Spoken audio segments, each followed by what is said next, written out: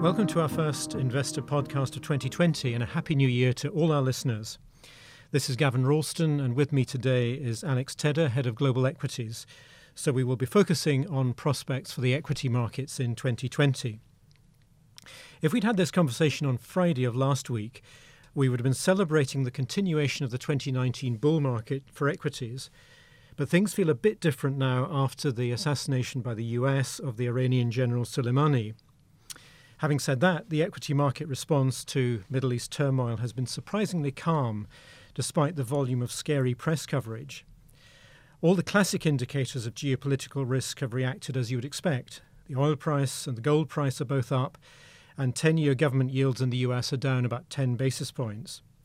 But as we are speaking after 3 trading days of the new year, the S&P 500 and most other equity markets are actually up since the start of 2020. But to go back to 2019, markets did end the year very strongly, with the MSCI World up another 3% in December, making it a 28% return for the year as a whole. Other risky assets such as high-yield debt followed suit. The principal factor behind the strength in December was, of course, the optimism on the US-China trade dispute. Over the year as a whole, value stocks underperformed significantly, but did manage to match the broader indices in December. Again, looking at the year as a whole, US stocks outperformed the rest of the world by about 10% and outperformed emerging markets by a slightly wider margin. Although one feature of the last month of the year was that emerging markets rose strongly with a 7% rise, led mainly by China. But Alex, let's start with the very short term. Talk us through how the equity markets have reacted to the Middle Eastern developments I referenced. Well, it's interesting, Gavin, that the market reaction has been so benign because political risks and geopolitical risks generally seem to be extremely elevated at the moment, probably more elevated than they have been for a very long time. And I don't think that's going away. And I think in that respect, this year will be quite different to a lot of late cycle market years. Normally, this late in the cycle, we'd expect normal, natural market correction to take place, driven by a downturn in profitability or a weaker economy. Right now, I don't necessarily see that, and we'll come on to that. But what I do see is extremely elevated geopolitical risks. And for now, the market's prepared to overlook that, but they may not going forward. And why do you think the short-term reaction has been so benign? I think currently investors are feeling that this situation in the Middle East is somewhat contained, that it won't escalate further, and that generally other geopolitical factors, such as you mentioned the China trade agreement, are trending in the right direction. And therefore, for now, investors are giving markets the benefit of the doubt. But that can change quite quickly, as we know. So let's look a bit further out. We had 2 very different years for equities in 2018 and 2019. 2018, a very negative year, especially towards the end of the year. 2019, one of the best in the last 10 years. Yes. What does 2020 look like? If I had a crystal ball. But I will say I think it will be neither 2018 nor 2019 over again.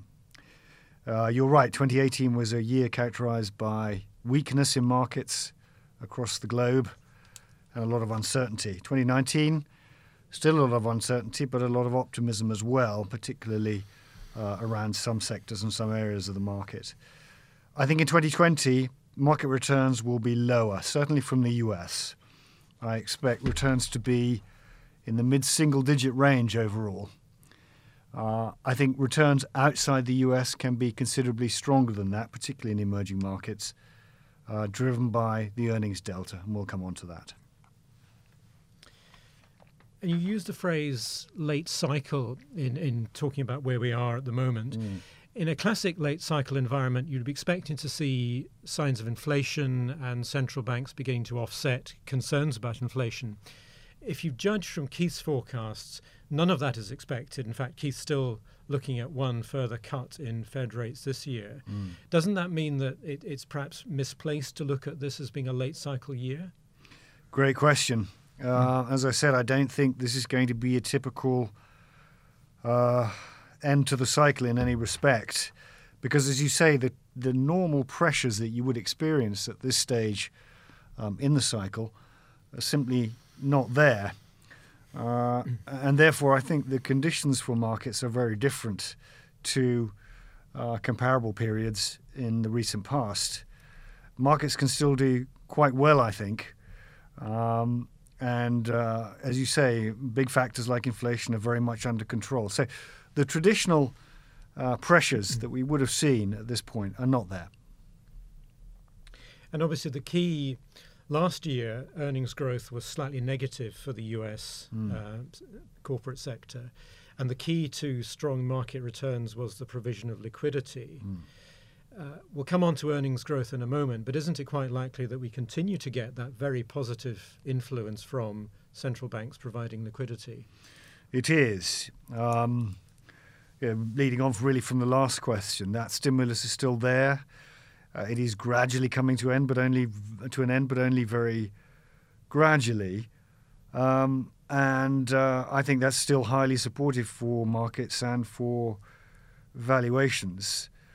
I think the key question is this. You take a step back and look at how well markets have done over the longer term.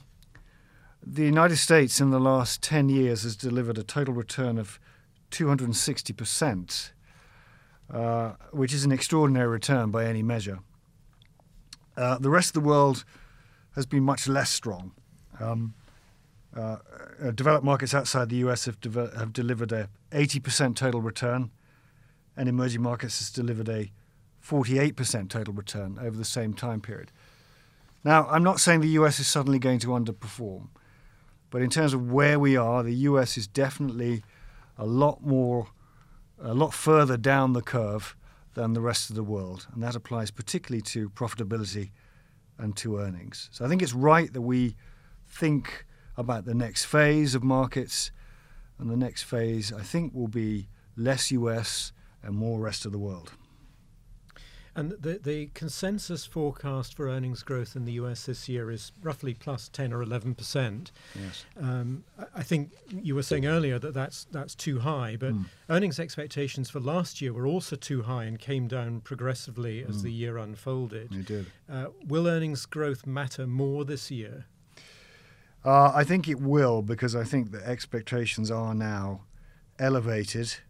Valuations, as you point out, are high, particularly in the US. They're well above their longer-term average. The market is still expecting 10% earnings growth year on year in 2020, and it's also expecting 11% earnings growth in 2021 in the US.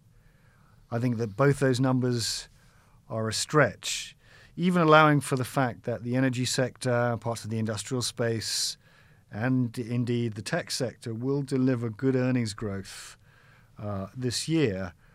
I think 10% for the market as a whole in the US is going to be a stretch. Whereas in other markets, expectations look more reasonable, better underpinned, and the base effect obviously is much lower. And valuations are also more attractive. If you just look at price-earnings ratios, the US is on about 18 times earnings, which is roughly 15% above its long-term average. But Europe is on 14 times and emerging markets on 12 times. So that presumably leaves some room for non-US markets to catch up just from an adjustment of valuations. Do you know, I think it does, Gavin. One thing I want to make clear is I don't expect the US to derate massively versus the rest of the world. A lot of people are saying the US is too expensive and other markets will catch up and valuations will equalize. I don't see that. I think there are structural reasons why the US will continue to trade at a premium to the rest of the world. But looking at those numbers that you've just quoted and looking at earnings expectations for the rest of the world, I think there's much more scope for positive surprise outside the US, particularly in emerging markets, than in the US. And in areas, in emerging markets in particular, you have, I think, what is potentially a happy combination of stabilizing to improving growth, plenty of scope for interest rate cuts, certainly in some markets, some emerging markets, and companies that actually are well positioned and in many cases growing quite rapidly and will experience positive operating leverage in 2020 and 2021. So I think the outlook as we see it, and this is reflected in our pipeline actually of research right now, is that we're starting to see a lot more ideas in emerging, even in Europe and even in Japan, than we have done for some time, and fewer ideas in the United States. So perhaps you can give us some examples of ideas either that you own in global portfolios in emerging markets or those that you're looking at in the research pipeline. Well, I think one of the interesting facts for us is that if we look at, for example, the high growth area of emerging markets, in other words, companies that by dint of their business model and their positioning are generating strong revenue growth rates and in many cases strong cash flow growth. A lot of these companies actually trade at a material discount to their US peers. So right there, if we look at, for example, Chinese internet and Chinese retail, online retail, these companies trade at a material discount to their US peers and underperform them quite substantially in 2019. I think there's no reason why those companies shouldn't trade at an equivalent level to their US peers. So that's one group. Mm-hmm. Alibaba, Tencent, those type of companies I think are very attractive in this environment. And then the second group is really the more sort of traditional group where we see a lot of potential for operating leverage to surprise in the upside, be that in Latin America, in India, in China, where estimates are not that aggressive, where the potential for cash flow growth is really very strong. If you take, for example, a Larsen & Toubro in India, it's a E&C contracting company in a market where we expect very strong infrastructure growth and project growth going forward, a company that has repositioned, has a much better control of costs, and has a better contract structure than it used to have. I think Larsen & Toubro could perform very strongly over the next 2 years, and that's certainly not reflected in the multiple today. And Europe in general, Europe's growing at about 1% this year. Inflation's maybe 1%. Where is earnings growth coming from? Well, Europe, good old Europe. It's always the dilemma with Europe that the structure of the market is relatively unattractive. So I just want to make that clear, is that on a global context, Europe remains, from a sort of structural standpoint, not that interesting. And just by highlighting some of the key sectors, you can see that very clearly. IT in the S&P is nearly 25% now. It's 15% of emerging markets. It's 5% of Europe and Japan. Financials are 13% of the S&P, but 20% of Europe and Japan. Industrials are 8% of the S&P, but 14% of Europe and Japan. So really, when you think about Europe and Japan in a very similar vein, what you need to see is industrial earnings inflect. You need to see stabilization and improvement in the economies, obviously. You need to see revenue growth, and you need to see operating leverage. And I think we will gradually see that during the course of the year as end markets like China start to recover. Europe and Japan are particularly exposed to that from an industrial standpoint. But it's going to be a gradual process. So my point is slightly this. I think Europe can do quite well, possibly better than the US this year, given the low starting point. But structurally, Europe remains a challenged market on a global basis. Let's talk a bit more about sectors this year. In 2019, there was a big divergence between quality sectors as defined by the indices, particularly the tech stocks in the US. Apple in particular was a standout performer. Does that continue this year? I know you talked about attractive valuations for tech companies outside the US, but looking at the tech sector globally, does it outperform again? Yeah, big question. And I don't yet have a clear answer on that. here's the issue. Fundamentally, these businesses are still in great shape. The operating performance of Apple, Facebook, Google, Microsoft, Amazon remains extremely good. And I really don't see any signs short term of that changing. And indeed, in some cases, it's arguably accelerating. And valuations are not egregious. So in that group, none of those stocks are particularly egregiously valued. Even Amazon, for us, does not look particularly expensive on an underlying basis. So can tech do well? Yes, I think it can. And unlike many other sectors, of course, tech has the advantage of being less influenced by the macroeconomic picture and by the political picture, at least at the geopolitical level. Where things start to get more difficult is obviously in terms of regulation. And I've talked about it before. It is the wild card. If there are two things that I worry about most at the moment, one is obviously geopolitics, and two is regulation. And if we have a Democrat victory in the elections in the United States this year, that will not be good for the tech sector, particularly for big tech, and it will not be good for the healthcare sector for obvious reasons. Yeah. Well, that no doubt will be a theme of conversations like this as the year progresses. It will be. You talked in the 2020 outlook that you released in December about the importance of thematic investing. How does that play out in terms of relative performance in the next year or so? Yeah, I'm glad you raised that, Gavin. It is something we believe very strongly in, we feel very strongly about, and we've made the point many times in the last 12 months that precisely because equity markets have done so well, perhaps now is a good time to step back from the index, from traditional indices, from market cap weighted indices, and think about where one might be able to add value and achieve positive incremental return going forward.